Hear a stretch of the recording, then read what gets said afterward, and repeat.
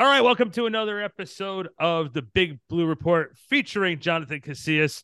We are back from our Thanksgiving break, and that guy over there, that's the two-time Super Bowl winning Jonathan Casillas. He's also been a defensive captain of the New York Giants. And our special analyst below, Big Daddy D, Ryan Darlington. I've been waiting to use that nickname on the air for 2.5 weeks. I've been waiting for you to use it. That's great. Yeah, he's here. We're talking everything New York Giants football. And boys, we have not talked since the Lions game, before the Lions game, and obviously the Cowboys game on Thanksgiving. And not is that what they said? Not the finest hours for the New York Football Giants. The last two games, sort of on a 2-game skid right now, heading into a game on Sunday against a very hot Washington Commanders team. Watch it. Now the angry tweets and the activate groups are now going to boycott the podcast because I said Washington Redskins. I apologize to all the Native Americans who have listened to the show. With all that being said, the Commanders are hot coming in, and they're doing it without Carson Wentz. And, we were texting each other a little bit during the last 2 weeks. And, JC, you texted to us, you don't see the Giants winning a lot more games. And the more I sort of really look back at the last 2 games, and I sort of just really took a sobering look at this team, I sort of agree with you. I don't know if they're going to win many more games. And Ryan made a great point before we started the show that they're getting a lot of guys back, but you need to put points on the board, and you can't run your defense into the ground. And I think that's sort of the way they're going to have to win right now. Is your defense is going to have to really control what the other team is doing, and you can just get whatever points you can out of the offense. Yeah, 100%. They are hitting the rough patch of the season, which we've alluded to before. We've talked about this before. We knew what was coming on the horizon, and now it's here, and they're stumbling into it. Yes, they're getting healthy, but performance-wise, they haven't performed well basically since – well, even before Houston, but the Houston game was the only real game that they did decent in the last month. And ever since then, they haven't really looked good. Saquon hasn't looked good, which is, I feel like, man, that's tough to say right now when he was the best running back in the league for the first 7-8 weeks of the season. And now it's like, wow, is he hurt? Is something going on, which I don't think it is. But, I don't like that they don't try to force feed him. There's a lot of things that I'm taking a lot of negatives away from these last few games, but then of course the most important positive is that they're getting healthy, right? They got Evan Neal coming back, Azudu's coming back. You got Azeez Ojulari coming back. I think Bellinger might be practicing, and he might be coming back, which is huge. Bellinger is a very underrated guy. He's young, but he did a lot of things very early on for the New York Giants this year in the run game, with very serious blocking, solid blocking at that position. Then also in the passing game, adding a couple of receiving touchdowns for Daniel Jones. Now they got those guys back. But with all that being said, this is the rough patch of the season. They got the Commanders twice in the next 3 weeks, and they also got the Philadelphia Eagles in between. And then looking at the Commanders have the Giants, a bye week, and the Giants. I've never heard of that before. I've never seen that happening before, where you play a team twice with a bye week in between, in 3 weeks. I never heard of that. I don't think that is good for the Giants at all. I guess I have more of an optimistic appraisal of the situation, right? I mean, I know that things have been a little rocky over the course of the last few weeks. And quite frankly, I wasn't all that upset that we didn't have to come on here and talk about the Detroit game, because shit was ugly. But at the end of the day, I think really the fact that not just that we're getting healthy, but where are we getting healthy, right? We're getting healthy on the offensive line. And in every game that I've seen, one of the primary reasons why we can't get Saquon going, why we can't give Daniel enough time to go down the field, is that the offensive line has been like Swiss cheese. It's just been really rough go. We lost Bredesen. We lost Azedu. We lost Neal. We lost Feliciano. We're getting all of those guys back. Mm-hmm. And the last time that we did actually have success on the ground is when we were able to stack 8 in the box. We were able to actually put literally 7 and 8 linemen on the line, almost running a goal line at the 30-yard line, right? And we can do that again now, right? If we know going in that we are a running team and we are going to give ourselves that moniker. If we're going to say, okay, we are the Giants, we are a run first team, that's how we're going to score points. Randy, you were talking about how do you score points? Well, we as an offense, we've made our bread and butter all season with the short pass, the crossing routes, trickery, and running the ball. And so if we're able to come up with a little bit more trickery, I haven't seen much of that from Mike Kafka over the course of the last few weeks. I'd love to see a little bit more of it. If we're allowing Daniel to use his feet, I know he doesn't know how to not take a hit, and that makes me nervous, but we do need his legs as a weapon. And if we're able to get Saquon going by giving him a better run blocking experience, I think we actually have a shot. I think we have a shot against the Commanders. I think we have a pretty good shot against Indianapolis. Not so sure about, we're going to have to see what Philadelphia looks like when we play them for the first time, right? We know what they are. We know they're going to be hard to stop, but I don't know. I think I see us coming out with at least, I'd say 2 or 3 more wins on the season. And I got to throw something out here too. You're bringing up the point about the offensive line, about giving Daniel more time to throw and Saquon space to run. But the 4 losses that the Giants have, Daniel had thrown the ball more than 31 times. Right. But what kind of throws was he trying to make? But right? but my thing is, though, and I'm sorry for cutting you off, Ryan. I apologize. I really appreciate I always appreciate you doing here, and I always love the way you're keeping me in line, and especially with my Daniel Jones bashing. I'm not trying to be a Daniel Jones basher. We're gonna fight. Oh, shit's gonna get real. We're gonna take my grills out. We're gonna go. The simple fact of the matter, though, is in the 4 losses, though, Daniel's been throwing the ball for over 30 times. When he's been able to manage the game, when he's been using his feet and obviously getting the running game going, the team has had more success with the less throws that he's made. Now, I'm not, again, the simple fact of the matter is Daniel Jones he just might be a really good game manager and helping facilitate the ball for between Breida and Barkley and finding a Slayton down the field, obviously, because they have a deep threat. Okay, we know they don't have a deep threat. So he's doing a good job of managing the game. Detroit and Dallas both said the same thing. We're going to stop Saquon, and we're going to let Daniel beat us with his arm and his feet. And they haven't been able to do it. And Daniel hasn't been able to do that once this. Actually, he's only been able to throw the ball over 30 times and get 1 win this year, and that was against Carolina. Mm-hmm. Every other time he's been throwing the ball that many times, whether the passes are accurate or not, it hasn't been very successful for the Giants. Yeah, no, I hear you. I mean, I have a thought about that, though. I mean, I'd be interested to go back and watch the games and see how many of those throws he made under duress, right? How many of those times that he dropped back, did he actually have a clean pocket to throw from? Or is he just trying to, escape with his life? Right. And I have the feeling that if you look at it, more often than not, the guy's trying to make something happen with no protection, without a pocket around him. And also the guys that he's throwing the ball to downfield. I think, the O-line being, a kind of recurring theme in Daniel Jones' career, right? Yeah. But then also that wide receiver position. Like we talked about this before. Slayton, we like him, we do, but he doesn't install fear in no one's defense, and that's a problem. And if he's the top guy and he doesn't make people fearful, then that's a bad thing. You need somebody to threaten you deep. The Giants have not had that all season long. And of course, teams have been figured them out, but they were able to kind of be productive even though they pack in the box, because the thought that they can possibly stretch the ball down the field, which the Giants can possibly do, but there's not a real threat. Right. It's like, even if Jones is protected, who is he throwing the ball to on a consistent basis, right? Yep. Yes, you have Slayton, and Slayton is a big play guy. He can catch a big play touchdown. He can also catch something shallow and take it to the house. But still, with all that being said, he doesn't install fear. I'm not fearful of him if I'm a defensive coordinator, if I'm a linebacker, if I'm a safety. He doesn't install fear in the teams. Who does?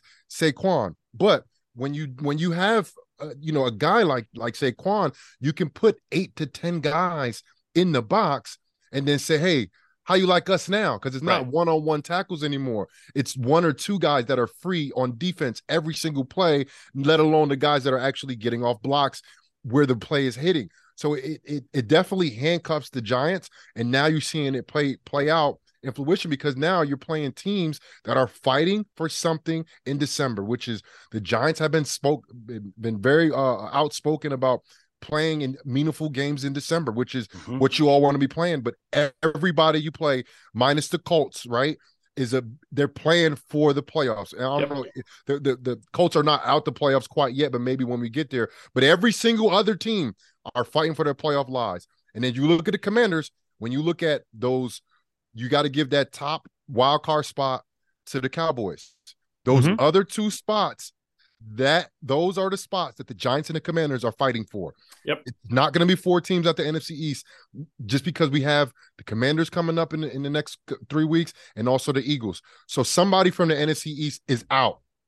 Not all 4. Right now they saying all 4 is in now. All 4 is not going to make it. Right. And it's basically between the Commanders and the Giants. And both teams, because the Giants are only a half game up, both teams have their futures in their hands because you play that team that's right next to you that can fight for that spot. So you have it in your hands.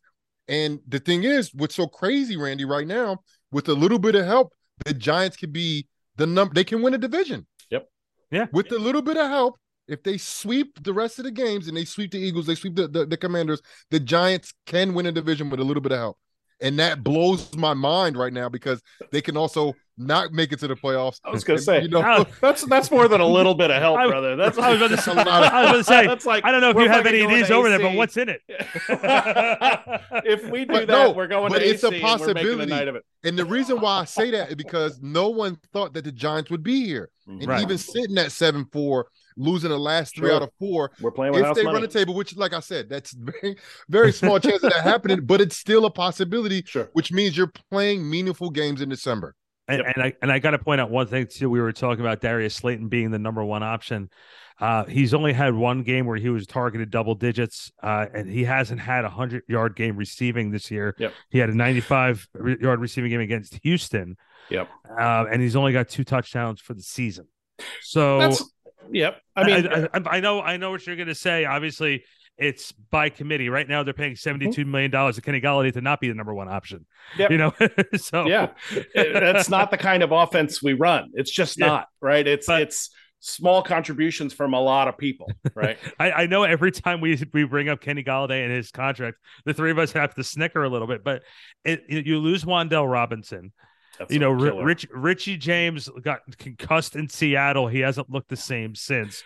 When he got that touchdown against Dallas, he made it seem like it was the most strenuous touchdown in the history of touchdowns. He made a hell of a catch against Dallas, though. He give him credit. A little bit of credit for Richie. I remember on the game on Thursday, he caught a first down, and you saw his legs like flying in the air. I'm sitting there, I'm like, man, he just made that first down look really difficult. Getting those first downs in the NFL, especially on Thanksgiving, really difficult, aren't they, Richie James? They're hard to come by, especially with this Giants team. Like they're going to be hard to come by, especially with these defenses that the Giants are going to be facing the next 3 weeks. But what happened to David Sills? He just fell off the face of the earth. These are the types of things too. You're calling up, like you walk into that receiver room, JC, I guarantee you, if you go to the facility tomorrow and walk into the wide receiver room, everyone wears a name tag because there's a different face in there every single week. Hi, my name is. My name. Hello, my name is. That's right. Okay. You weren't here yesterday. They still got the tape on the front of their helmets. Like, It's like that scene from that movie, Invincible. You spelled my name wrong in my locker. Does it really matter? You're not going to be here too long. What's the NFL stand for? Not for long? Not for long. I'm sorry, Ryan, make your point. I apologize. That's all right. No. It's all good. You know what? We're talking a lot about what we can't do, right? What the glaring issues are. But I think it is important to note that we have added some pieces that if and when they really start fitting into place the way they're supposed to, they can be pretty good. Cager has not been a disappointment as a receiving tight end.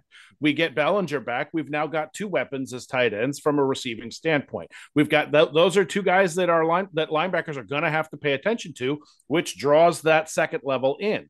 We've got Hodgins, who is relatively new to the whole thing, but he's a big guy. And he's been playing very well, he's been playing very well. And if he can get up the field, right, then now we've got 2 deep threats, right? I think every team that we play is focusing on, and rightfully so, they're focusing on Saquon. Randy, to your point, it's if you're going to beat us, you're going to beat us with Daniel Jones, right? But I mean, as fragile as the receiving core has been, I think Daniel's got the ability to make that happen if he's got protection and if he's got somebody to throw it to. Yeah. I agree with that. I agree with that too. And it's a shame though. Like the Giants just didn't have any money in the offseason. Yeah. Like they were very limited about where they can spend their money and what they can do.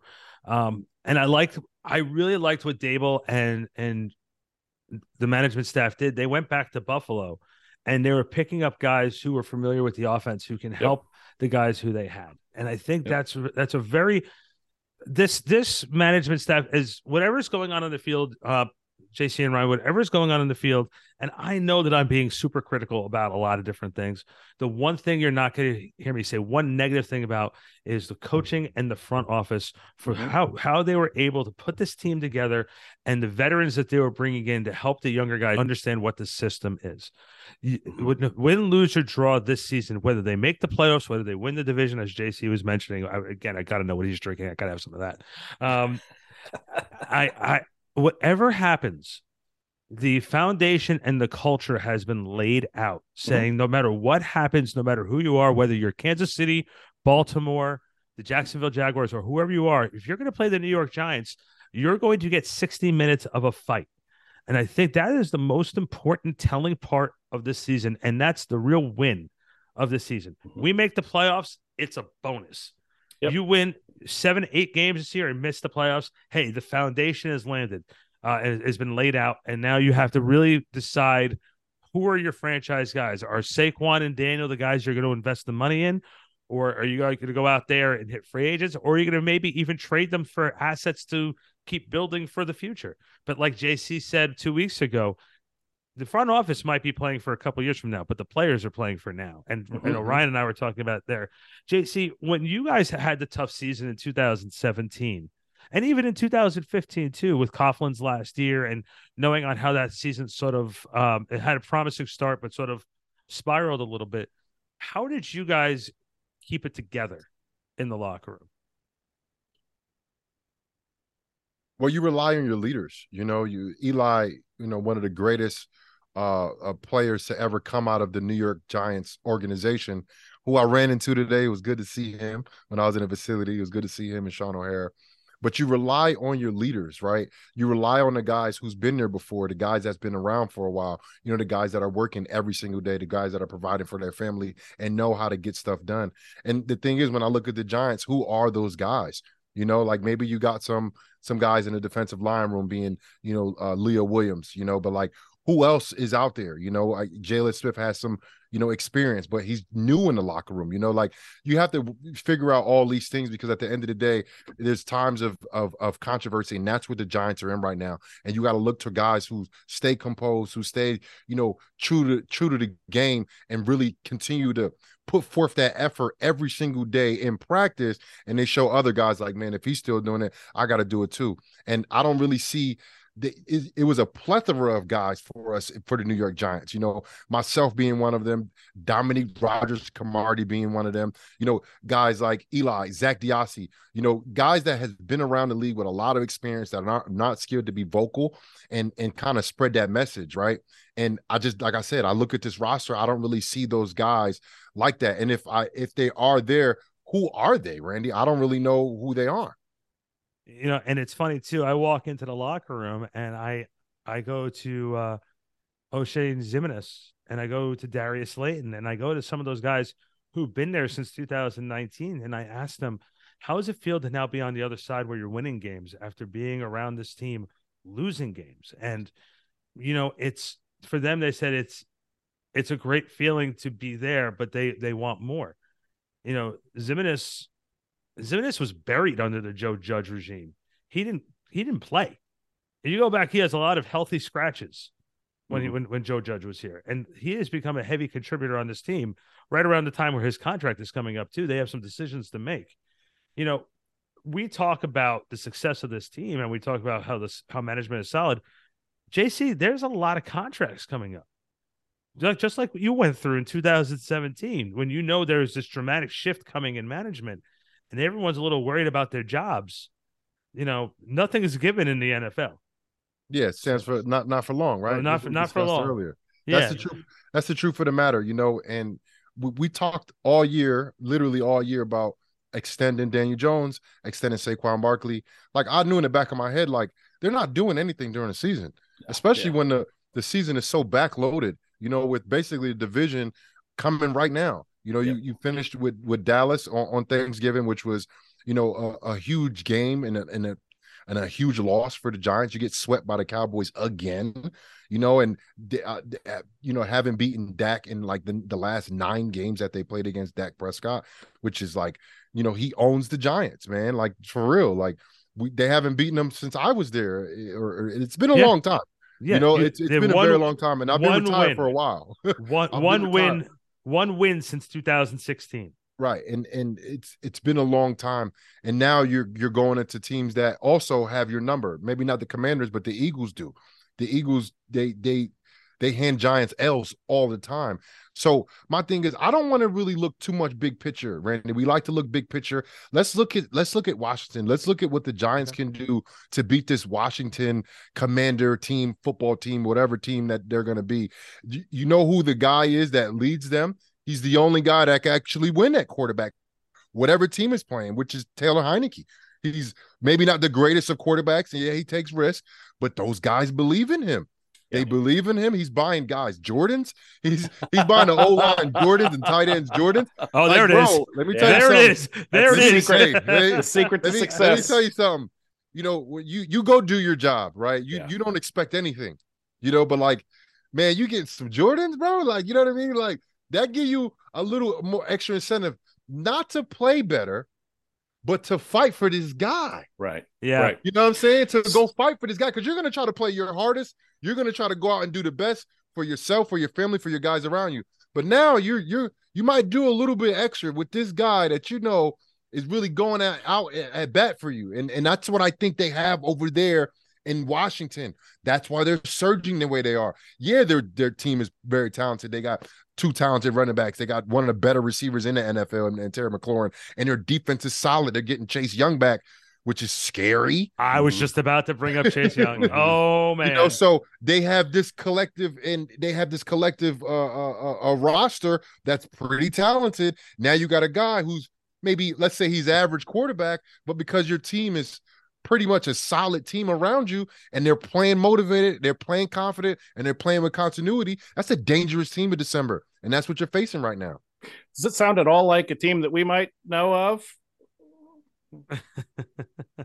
They have them believing, right? The same belief that the Giants had the first 7 games of the season is what the Commanders are trading in now, right? Maybe he's not the best quarterback in the league, right? But he's somebody that can get the job done, right? And maybe they're not completely stacked all the way around, but it's a hard fighting, gritty team that now has the belief behind them. And I do worry a little bit that maybe our boys have lost a little bit of the belief, having gotten their asses handed to them a couple of times over the last few weeks. That said, and again, this is another test, not only for the players, but for the coaching staff as well. Are you able to get your guys believing again after they've gotten beat up a couple of times? And it's funny too, obviously the big acquisition for them was Carson Wentz this year. Yep. And Carson you almost feel bad for Carson. Yeah, you gotta. Because after everything he went through in Philadelphia. Almost. Yeah, almost. Everything that he went through from Philadelphia, he's leading the team. He goes down. Nick Foles takes him to a Super Bowl. The following season, he gets his job back, gets hurt again. Nick Foles almost takes him back to the Super Bowl, and then he loses. And then he goes to the Colts, and they just missed the playoffs by a game. It's poor Carson Wentz. But the one thing that really says to me with Washington is this is a Juan Rivera team. They play gritty on defense. They do what they have to do on offense to succeed. And Chase Young is a monster. And the fact that they're getting him back now, and like JC said, they trust Heineke. They trust him. And You don't need to have a superstar quarterback. You had to have a guy that you believe in and trust. Look, the same thing about the Jets. They don't trust Zach Wilson. Right. In a lot of ways, it's about respect. Yeah. Right. And that, JC, I think this is another thing that you were talking about with the leadership element. Who are you going to follow? Who are you going to kind of get behind as a leader? It's going to be somebody that you respect, either through longevity or ability or fire or whatever it's going to be. Jordans. Or Jordans, right? Whatever it takes. But somehow or other, you have to earn the guy's respect. And listen, Ron Rivera is no joke. He knows how to he knows how to make players play. He knows how to get the best out of his folks. He's had a pretty rough run over the course of the last number of years. Yeah. But I mean, he's finally got this team in a position where they're winning games and they're starting to believe. And that's a dangerous thing. Yeah. And not only that too, but JC, you've been a defensive captain for this New York Giants team. That shows a lot of trust in you. And that shows a respect that you're going to lead those guys out to the field of battle and do everything you can, scratch claw, to win. So yeah. And you spoke about Ron Rivera, but Ron Rivera has coached in the NFL for a very long time. He's been a head coach for a very long time. And on the Giants side, you got a really young rookie head coach who, he started off very hot, but Ron Rivera went to the Super Bowl. Yeah. Right. Taylor Heineke played a playoff game against Tom Brady. Yeah. You know what I mean? Like, these guys have some experience along with talent, and they've been through the fire. They're forged, you know, and that's why I'm like, I said this before. The Commanders months ago, the Commanders aren't as bad as you think. They're not. And I covered a Heineke game against the Giants last year. The guy got talent. He has talent, and he may not be the most talented guy. He's like a gunslinger, though. He's going to go after. He's going to go after you. He's not going to be scared to throw the ball downfield. Yeah, he might make some mistakes, but he's the type of quarterback that throw an interception and go ahead and make the tackle. You know, that's the type of guy Taylor Heineke is. You know, and that's a guy that I want to play for him. You know, I'm not saying I wouldn't want to play for Daniel Jones, but I'm just telling you how the morale and the psyche right now of this Commanders team, the reason why they won the 6 of the last 7, and the reason why they're going to come in to New Jersey and they think they're going to beat the crap out of New York Giants. And if the New York Giants don't play their A game, they're going to do so. And what I don't like about the last game that I watched, right? We talked about Saquon, how good he is, right? And how he's like basically the heartbeat of the New York Giants. And everything goes through him. When he's on and he's running, the whole team looks better. That's just the truth. He got 11 carries last week. 11. Yeah. So this is my thing. Maybe it's not working early, right? But what do the Tennessee Titans do? Tennessee Titans, they force feed Derrick Henry. Sure, it's body shots. If he's not getting 7-8 yards a carry, he's only getting 2 or 3. Okay, cool. We're only going to give him 11 in the first half. Right. We're going to go back to him in the third. Sure. And if he's only getting 2 or 3, they have the confidence that he's going to break one. He's going to break a couple. He's going to start imposing his will. The Giants gave up on Saquon. So why would they do that though? Why do you think that is? I mean, is it because I don't know, because they just gave him 35 carries. Yeah. So he showed that he can handle it. And look, I'm hoping after this long extended break, you basically got 2 bye weeks in 3 weeks, right? With the Giants having this extended break after this Thanksgiving game. So you almost got like a mini bye and guys are getting healthy. Please give the ball to Saquon at least 30 times. Yeah, that's it.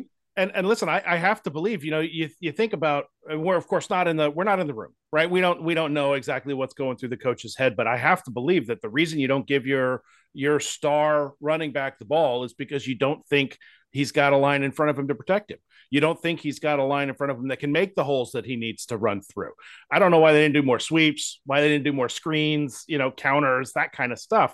We didn't see any of it, but I'm a little bit heartened by the fact that I'm sounding like a broken record here, fellas, and I'm sorry about that, but I'm heartened by the fact that we are getting so much of our line back, and it'll be very, very interesting to see if we see more involvement in the run game, given the fact that we've got our guys back. I mean, we taped this thing together with duct tape and bubble gum. Yep. You put Evan Neal and Bellinger. I'm just speaking about those 2 guys in particular because when they went down, huge step up. The run game basically fell off the face of the earth. You know, besides the Texans game, right? It fell off the face of the earth, and you got one of the guys who, talking about Saquon, and then also Daniel Jones, you throw him in there as well, where, week 6, week 7, the Giants are sitting at 6-1, and they're like, man, the Giants got a rushing 1-2 punch, and Saquon Barkley being the best running back in the league, he was averaging the most yards per game, and then you had Daniel Jones, who was coming off of a 100-yard rushing performance with 2 touchdowns, like, and then all of a sudden, like, Daniel Jones not running no more. The Giants aren't giving the ball to Saquon. Dries up. Daniel Jones is throwing the ball more. It's like, okay, guys, Kafka, I understand early in the season you wanted to mix it up and do different things. But after the bye week, you gave Saquon 35 carries. You gave the team 47 total carries. I thought that was, hey, we're officially a running team. This is what we decided we are. And if you decide that you do that, you stick to it. You don't run the ball. You don't run the ball 11 times with your best player, possibly the best running back in the league. You don't do that. You don't do it. But I'm going to add one thing here, too. You're talking about Saquon. You look at the losses of the season, Dallas at the Meadowlands, 14 carries. You look at the Seattle game, he only had 20 carries for 53 yards. You look at the Detroit game, 15 carries for 22 yards. The game on Thursday night, 11 carries for 39 yards. The wins, you look at the wins, it's all in the mid to upper 20s. Yep. I'll take a 20 carry game, and Saquon only has 45 yards. That's like, all right, we tried to give him the ball 20 times. He's only averaging 2 yards a carry. Okay, this is not working. But 11, and he's averaging 3.5. Yeah, that means he break a 20-yarder. All of a sudden, he's at 4.5 yards a carry. You know what I mean? Which he's very capable of doing. Saquon ain't lose a step since those 35 carries. He's the same guy. And now he's fresh after the bye. You got some help. Feed the beast. Feed this guy. He's a guy that gets going. And he's playing hard at the end of the games. And he's a guy that Saquon is a big, thick, lower body running back. He runs behind his pads now. Last year, maybe 2 years ago, he was more of a dancer. Remember how Rashad Jennings used to be? Kind of like dancing behind the line a little bit. He ain't doing that no more. No, he's a guy that's going to abuse the run, whoever's trying to stop the run. Lineman, linebacker, safety. And then also he can make you miss, hit you with a stiff arm, and he has breakaway speed. He has the whole package. Please focus on him. Use him. Use him. And not only that, but then you can also run some different packages and have him and Breida on the field at the same time. And Brightwell as well. I was pleasantly surprised to see him in there. I mean, that's a third head. It's and it's highly unlikely that he's coming. But JC, you're familiar with Odell and what the mindset of probably what he's going through right now. Oh, yeah. That's my guy, he visited with the Giants today, reportedly, and he's going to meet with Dallas. He's also going to meet with Buffalo. Highly unlikely that I just can't see him coming back here. I think, but man, if the Giants could just get something out of Galladay, and maybe something more out of Sills, it helps. It help open Saquon up a little bit, and it makes defenses play a little bit more honestly. You got two guys that are legit threats. I say legit threats, not scary, but legit. Galladay, when he was with Detroit, was a legit threat, right? Slayton right now is a threat, not scary, but a threat. But now if you got two guys on each side that can give you something, right? And you got a guy in the backfield who can give you a lot, which is in Saquon.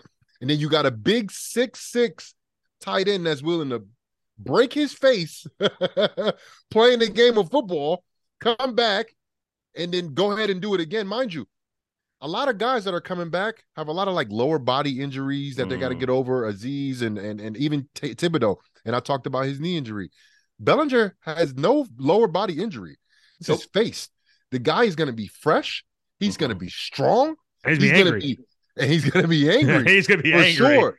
So I'm trying to be an optimist. I'm a realist though, with a sprinkle of optimism in there, So I'm definitely going to be an optimistic person right now and say, look, the Giants have the guys right now that they've been waiting on, the guys that they needed to contribute to this team, to this team's success. Yes, they were missing at times during the season, but they have those guys back. Yeah, the guys that are on IR, the guys that are on IR. We're not talking about Sterling. We're not talking about Wandale. The guys are not getting back.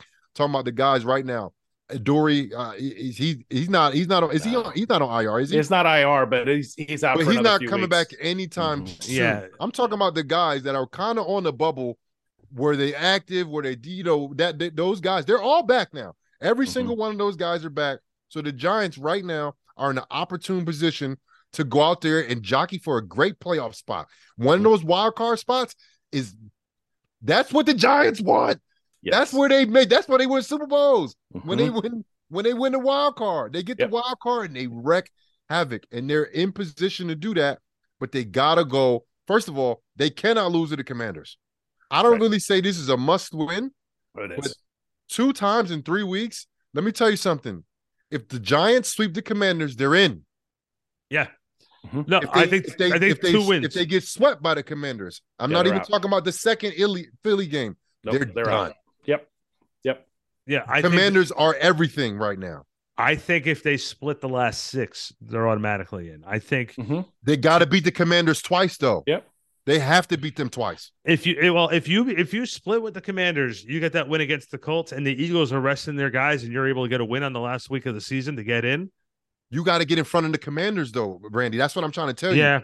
Because when you look at the rest of the division, you think Dallas has to be the number one wild card, right? And then you look at the conference, the NFC as a whole. You got San Fran, right? Who you got coming out the South? The Bucks. The Bucks. Only one team is coming out the South. I don't care who it is. It's only one, right? But the thing is, you got Seattle. Yeah. You got Seattle. So Seattle's probably going to have that other spot. I'm telling you, only 3 teams max are coming out of the East, not 4. Right now, it sits 4 teams. The Giants are in right now. Also, the Commanders. One of us is going to be out. Yeah, one of us is out. Right now, it's the way it's lined up is you have the Eagles, the Vikings, the Niners, the Bucks, the Cowboys, the Giants, and the Commanders are 7th, and Seattle is there in the 8th spot, and then the Falcons and the Lions are lingering. So, right now, we control our destiny, right? I mean, we it's going to be the same thing that we've said all year. It's going to be the game that's in front of you. The first, what we have to take care of is what we have to do is take care of business on Sunday. We've got the Commanders. It's a talented team that's getting hot or that's gotten hot, and we're catching them right in the middle of their hot streak, and we have to shut them down. And we have the capability, I think, with the guys that we've got coming back. JC, to your point, Bellinger's going to be fresh. We've got guys that are itching to get in there and play their game again. I think we have a shot. It's going to be tough, but I think we've got a shot.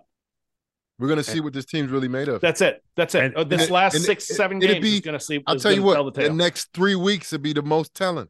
Yep. The next 3 weeks, because if the Giants can go 2-3, I'm talking about going 1-1 with Philly. Yeah. Oh, excuse me. Going 1-1 the next 2 weeks. Let's hold on. Going 1-1 the next 2 weeks. Possibly because you got to win at least one against Washington, and you got to get one against Philly. Like if you don't win both Washington, you got to win one against Philly, and that's how I see the Giants staying in front of Washington, because that is a team. Yeah, the Eagles, unless they just lay an egg or shit the bed, they're going to be the number 1 seed, right? Yep. Possibly number 2. Either one, they got the division locked. And then the Cowboys right now, who has a 2-game lead over us, they beat us twice. They beat the New York Giants twice. They're going to be the first wild card in. Now you start looking at those other spots. Now you look at who else is close to being a division winner, and the only other team you really have is Seattle. You got Lions being like a dark horse, right? But nobody else really, besides the Commanders. The Commanders literally sit in the way of the Giants' playoff hopes and dreams. And I will tell you, too, the Commanders' remaining schedule is they have the Giants this week. Then they have a bye week. And then the Giants again. And then the Giants again. Then they have the San Francisco 49ers, who's playing, I think, maybe the best football in the NFL right now. They're playing extremely well. They have the Cleveland Browns, and then they finish out the season with the Dallas Cowboys. And so, if the Cowboys are going to be locked in that spot, will they be playing their guys? Right. So that's going to be a key factor too. And then, of course, whatever Seattle's doing, Seattle's going to do. We talk about the Giants playing with house money. Seattle's playing with house money this year too. Sure. So right now there's a lot more questions than we have answers for. Yeah. And that's sort of what makes it fun. Yeah. Well, that's why you play the games, man. Yeah. I mean, that's look, JC, I'm not lying to you. When Ryan and I, when the schedule came out back in April, we were sitting at our favorite pizza place. We did it twice. We did it twice. We actually went through the Giants schedule twice, and we maybe said 5 to 6 wins. 6 wins was the most we came up with. Yeah, 6 wins was the most we came up with. And Ryan goes, we have to play the games. He's 100% right. I also want to throw another little fun fact. Believe it or not, Daniel Jones, through his NFL career, he has the most wins for himself against Washington. Nice. Take that. So, see? Something positive about Daniel from me. There we go. Listen, it's a good news day. It's a good news day. JC, I always like to finish things out, besides our predictions, with you giving us a great story. And I think I got mine for this week from you, hopefully. You had a huge play during your first Super Bowl, the onside kick. You got to give us some background on this. I want to know what Sean Payton said, because that came right after halftime. Yeah. Story time. Yeah. So if anybody knows Sean Payton, he's one for he's like for in an event, he'll build you up, for an event, and he likes to drop it on you, he's like a suspense type of guy, he's a great storyteller, like one of the best ever. I have to do this real quick. I have to give my daughter the phone real quick. Okay. Mm-hmm. I've been trying to call her, so I was on mute a second. Give me 1 second. Sorry, guys. Yeah. It's all good. She's supposed to be in bed. Busted. I'm really looking forward to Sunday, man. I'm really looking forward to this game. You should go to the game. The tickets are dirt cheap. Yeah. I have Tuck, and he could give 2 shits. But I think at the end of the day, it'll be fun to go and just watch, because it's like JC said, that's our season, right? I mean, in a very and that's real why way. I think you should go. Do you know how much they are? Look, go download the Game Time app. The tickets are $40. $40. Go to the game, man. Hey, I'll have to get I'm not getting the $40 seats. I had a panic attack the last time I was up in the 300s. Sorry, boys. All good, man. Okay. So this is how it went. So the play was called ambush, right? We ran this play every single week of the season during practice. And Thomas Morstead, who was the punter, he was a 5th round draft pick by the Saints. My year, we came out the same year. Good friend of mine. I went to his wedding. Loved the guy to death. I covered all his punts, so So there's that. So when he would kick the ball, he would kick it basically on the side, and it would spin like a top, like this. And the ball would go past 10 yards and then come back. In practice, it was like clockwork. The guy had it down to a science. It was amazing. Never seen anything like it. We didn't do it all year. Not one time. So we still practice it every day, even in the playoffs, every day. Coach never said anything like, oh, we're going to run it at a certain time. No, we just practice it all the time. Just like other situations that we did, fake punts. We did all that stuff in practice, right? We do it every single time. I think it was Friday we would do it, right? So we're going back and forth with Peyton Manning and the Colts. We go in at halftime. Peyton busts open the door, said, we're running ambush. Everybody just went crazy. Oh, yeah, especially my crazy ass, because I play special teams. So I'm like, yeah, this is about to happen. It's about to go down. We've been practicing this thing all. It's going to work. It has to work. It's been working all year.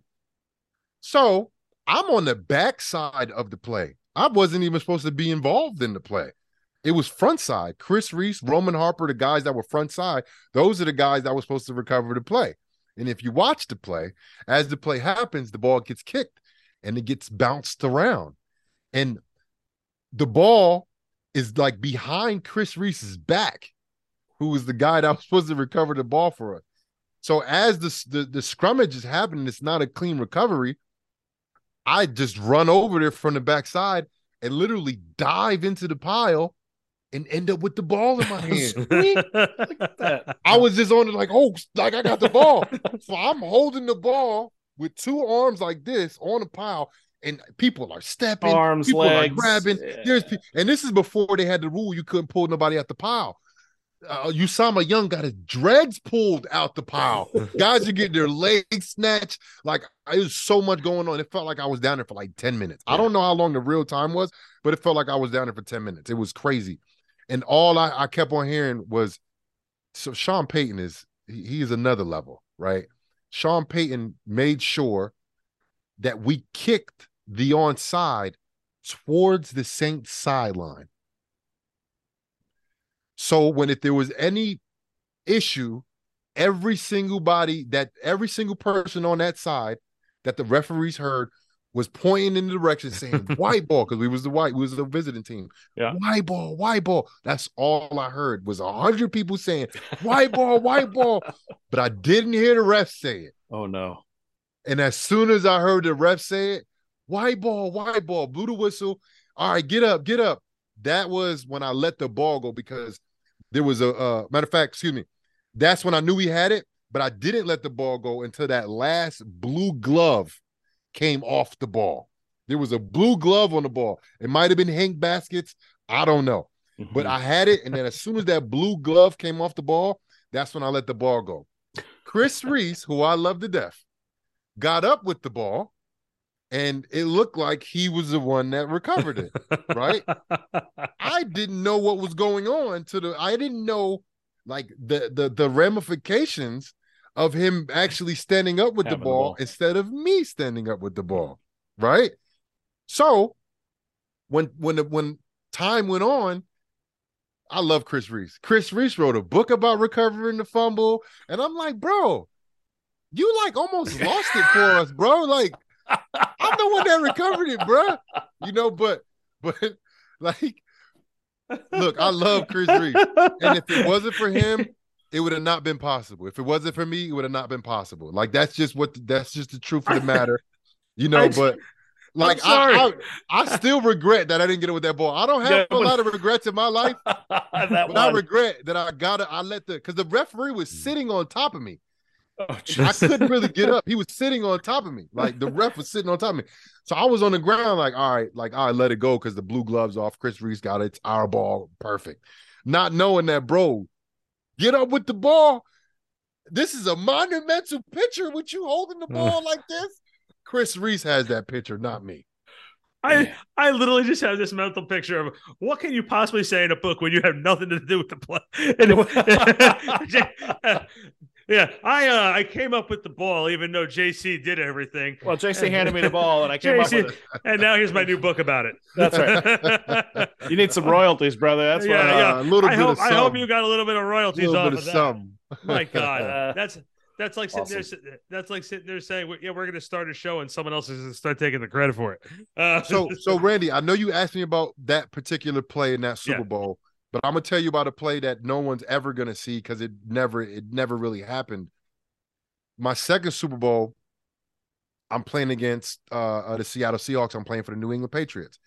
I didn't play any defense that day, so I'm selling out on special teams. Like, I'm giving it every single thing I got on every single play.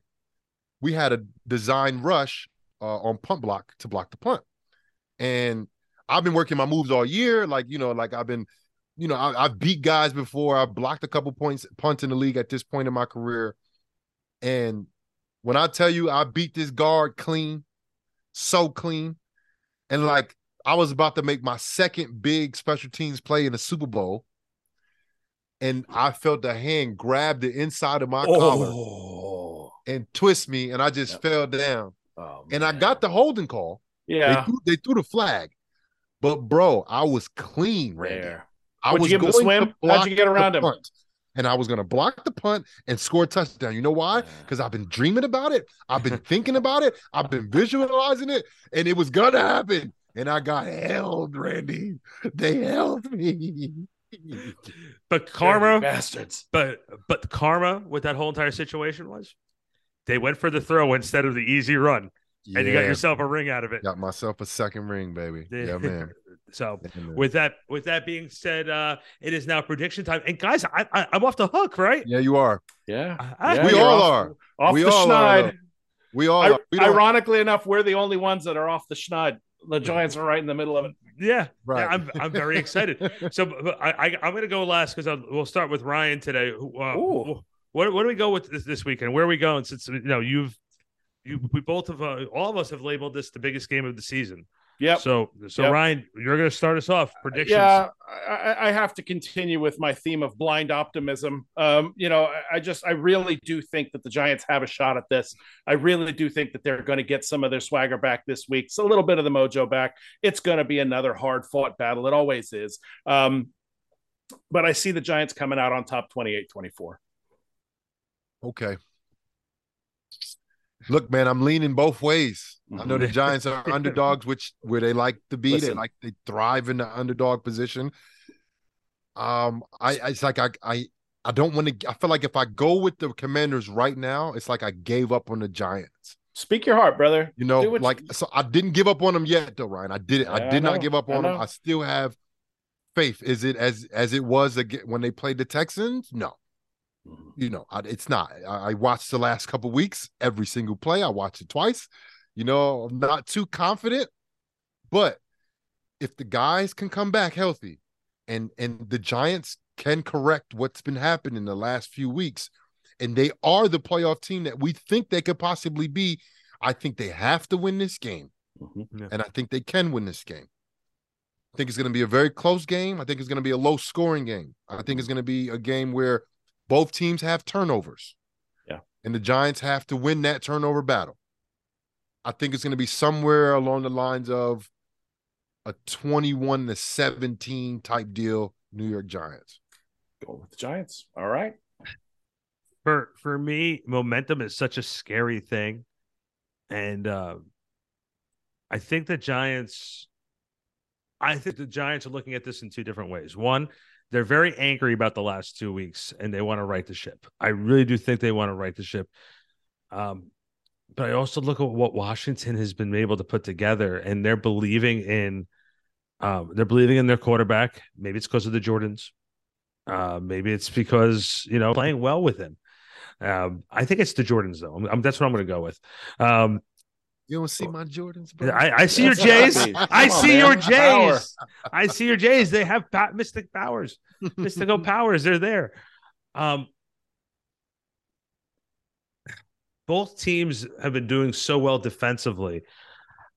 For some reason, though, I'm sorry, I'm a negative Nelly on this. I see more consistency with Washington's offense than the Giants' offense. Again, understand you're missing people on the offensive line and the situation with the wide receivers and Saquon and everything else like that. And now, even though I'm off the hook, like JC sort of said it right. This is going to be a battle. This is going to be an NFC East battle. And Giants have always seemed to have the upper hand with Washington compared to the other two teams in the division. I guess for the first time this season, I can honestly say it that I'm probably going to go with the Giants 23-20. Wow. Yeah, and trust me, it's right. I'm saying 23-20, but that score can just as easily go the other way just because of how this is. I really and I know I've been very negative about Daniel on the show. I really want him to succeed because he's a really good guy. And now he is entering the stretch of the season where he can. This is his proving ground. This is where he can earn his contract. This is where he can show that he belongs as a starting quarterback in the NFL and not be a game manager. This is where he can step up and play. And you know what? Saquon Barkley, you got to feed him. You have to feed him the ball because it's like basketball. You always have your number one guy. The number one guy is going to set the tone for everybody else. The last two games, Saquon hasn't been able to set the tone for the Giants. Yep. We got to hit on all cylinders, right? I mean, if we're going to win, it's got to be firing on all cylinders. Yeah. And you know what? And I think JC has said it right all season long.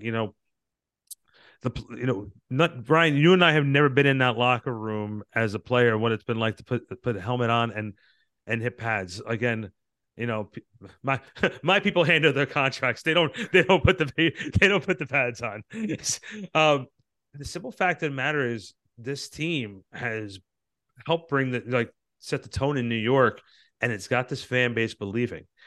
that fan base is going to be there, and they're going to be in it. Mm-hmm. And JC, you were here for some pretty tough times when when you felt it in 2016. When this team is playing, that crowd is rabid. Oh yeah, and there's nothing like having a New York Giants rabid fan base behind you, and they're going to be out there on Sunday in the thousands, ready to go. You know what adds to that? The weather, of course, being cold, and you look at some of these storied franchises. You got to throw the Giants in there, you got to throw the Packers in there, you got to throw the Steelers in there, the Bears. And I was told this. I went to school in Wisconsin, and a girl I was dating when I was at school, I would ask her, I said, man, it's so cold. Like, you still going out and like with a dress on and it's like 0 degrees? She said, yeah, you got to just drink more. So just expect because it's getting colder outside. I think the liquor is going to be flowing a little bit more and a little bit earlier so you can bear with the cold. And that has, for me, like, I get excited knowing that the fans are going to show up a little bit drunk. A little bit. Love that. That's when they just don't care and they're screaming at the top of their lungs, and all they want to see is their team win. Yeah. That is all they want to see. All they want to see. They don't care if they're losing early. They don't care. They just want to see their team win. That is all they want to see. I got to tell you, there's nothing more entertaining when after the game, win or loss, you walk through that hallway of MetLife Stadium downstairs, and you walk by that little, the police station area there, and you listen to some of those fans tell the reason why they're, like, I remember, I think it was the game you got hurt in 2017 and we lost the 4 receivers. There was a guy screaming out there, yelling at a police officer. He was like, you got to leave me alone. I just lost my receivers. We just lost 5 straight. You don't know what it's like. And I'm sitting there, I'm like, Randy, my lawyer told me I'm not supposed to talk about that. So I'm just, no, but you listen. I listened to that guy. I was like, first off, I didn't know this guy was part of the team. He's talking about saying he lost his receivers. He lost it straight. But it means something to him, Randy. Yeah. It means something, if, and I always tip my hat off to the fans, because at the end of the day,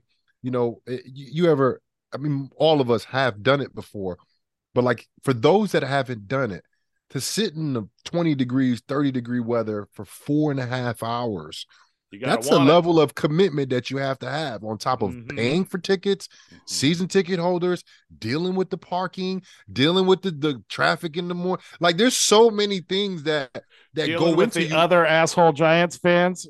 Right. Yeah. that go into you participating in this event. There's a lot of things that go into it. And then you got to deal with the assholes on the road. This is New Jersey, guys. We're talking about the most disrespectful drivers in the world. The coldest game I've ever experienced, and this was also a member of the media, but we were so cold, we felt it coming through the glass. 2017, that final game of the season against Washington that Spags was coaching. After McAdoo went down, it was like 30, the stadium felt like it was 30 below. And I just remember, like, 20 minutes before game time, I have the picture still. I took a picture of the stadium, and they're like, well, it's a sold out crowd. I was like, there's maybe 10,000 people here. Yeah. They may have sold all the seats, but there's not asses in all those seats. It was rough. But then you rewind just a year before that last Dallas game, it was brick. It was so cold. I think the score was like 10-6 or something like that. But the Giants ended up getting it done. That was such an exciting game. It was sold out. It was a lot of people at that game, man. For sure. But they want to see winners, man. And the Giants have the opportunity to after this week, to kind of be in the driver's seat of that, I guess, second wild card spot over the Commanders, because now there'll be a full game and a half above the Commanders. I would love to talk to the fan base. I think, JC, I know you and I were both talking about getting to the stadium early and being out there with the people. I think I'm going to try that this week. I'm going to go out there a little early, and I want to talk to some of the fan base about how they feel. And, if you ever want to find a real good crowd at MetLife Stadium before a Giant game, just find LPG and he'll Right. There's a lot of stuff going on, man. I went a little early, man. There's so many different things going on in the stadium. You don't realize as a player how big an NFL parking lot is. Oh God, yeah. Bro, I parked like some like you and the guys know, like I'm almost like all the way healed up, but at one point I was, severely limping, around, to get around, and I had a scooter at one point. Nice. I remember parking and like I was walking and I'm like, man, I've been walking for like 20 minutes, like just to get to the stadium. And you don't realize how big the stadium is and how much goes on. Because when you're a player, you literally drive and you don't go through the parking lot. You drive on the main streets and you go right in the parking lot A. You park and you walk right in. There's some fans there, but you don't see that there's tens of thousands of people doing stuff in the parking lot. They're drinking, they're smoking, they're grilling, they're having a good time. Do that walk after 10 beers. Let's see how long it takes you. You realize you're walking around your area of the parking lot. You might not get to where you want to go. Right. You show up at the racetrack. Who is it? Hey, I did it, Daniel Jones. Oh man. Yeah. How did I end up at the arena? And it's closed. What the hell? Damn. I just go to the mall. With that being said, though, and we did the predictions, and I'm looking forward to the game.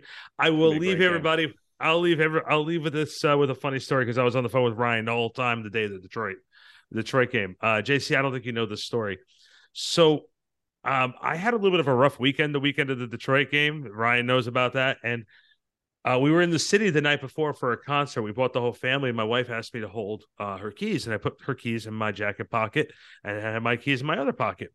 So we get home from the city. We get home like around 1 o'clock in the morning, and I wake up early. I did everything I needed to do to help get the kids squared away so I can be at the game while they're doing their own thing. Head over to the stadium. I'm on the phone with Ryan. We're talking a little bit about the game. We're going in. I do my little Facebook Live thing that I like to do walking into the stadium. And I was getting ready to walk in through security, get ready to scan my credential. And I go in my pocket to grab the credential, pull it on my neck. And I reach in again and look in my left pocket. I had my wife's keys in my pocket. 2 sets of keys. I had both sets of keys. Now, JC, you know my family. Yeah. Yeah. And you know how we got to get everybody along. Yeah. As soon as I saw that those keys were in my pocket, I dived right back to the car and I drove all the way back out to Mount Olive, and I had Ryan on the phone with me the whole time. And my big debate was, after I dropped the keys off, do I make a mad dash?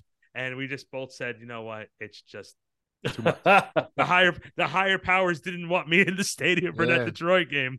So that was what happened for Detroit, man. Bro, put your feet up.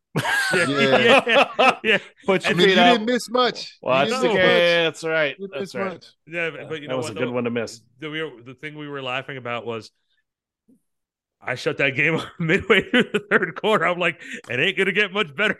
You had the option this time. You had the option when you're at home. You can't do that when you're at the stadium. Yeah, I tried to shut the game off while I'm at the stadium. Nothing really happens though. I go like that. I go like that. Nothing goes. Guys, follow the show on all podcast platforms as well as our social media platforms. JC, what do you think about the idea? Maybe this week we do a little Instagram live from the stadium.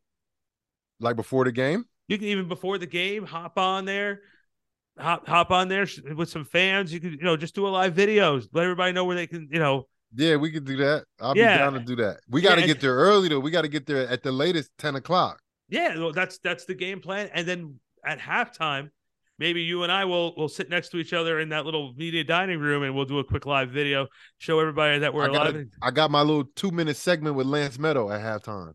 Okay, so we could do it. We can do it right after. Right after. We'll find each other. You know what you got to do? You got to come find me. Like, come sit with me, because I have a lot of open seats with me. We sit in the first row. So come on down, hang out with us.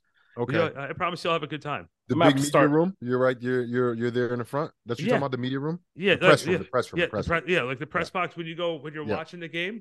Just go straight down. We sit in the front row. Yeah, I usually watch the first half with Paul Dottino. Me and Paul's a crazy man the whole game, but I like talking to him. Yeah, you know, he gives me some great perspective. I like listening to him. You know, he's very smart. He's very Giants, man. Like, you know, me, you know, I'm Giants, you know, but like I played for other franchises, you know, so like I have some type of, you know, affliction towards these teams, you know. Not the Tino. The Tino is 100% Giants, all bleed blue every single day. Like he's like that, and I respect that a lot from him. For sure. He knows every play. I'll be like, do you remember that play back in 2016 against the Patriots? He was like, oh yeah, when Landon dropped it. I was like, right, yeah. Before I even got there, like, yeah, he just knows it, and yeah, you like that's how I am with a lot of things too. You know, you just know it. You know, because it means so much to you. Yep. You know, and that's when you care about something and you love something that much. You can ask me about Nets basketball, man, back from like, you know, the J Kidd days. You can ask me about a triple double against Phoenix on a Friday night in February. I'll know exactly what his stat line is. It's because you care and you love it, man. That's for love of the game. For the love of the game. So guys, follow the show on all podcast platforms, social media platforms. That guy right there, JC, he is on Instagram and he is on Twitter. Ryan Darlington, we might expand his social media platforms to I'm on Tinder. No. He's on Fans Only. He doesn't have a page, but he just looks at women. That's what he does. Well, you know, that's what we do. I'm on Instagram, Randy BSP, on Twitter, Randy BSP, of course, Back Sports page, and you know, again, JC. Thank you for being so gracious with your time and talking football with us. And, you know, we look forward to it all week long. And let's go Giants. Let's go Washington and New York, 1 p.m., MetLife Stadium. Be there. Let's go Big Blue. Big Blue. Sure. Fellas, see everybody. Good night. See everybody next week. All right.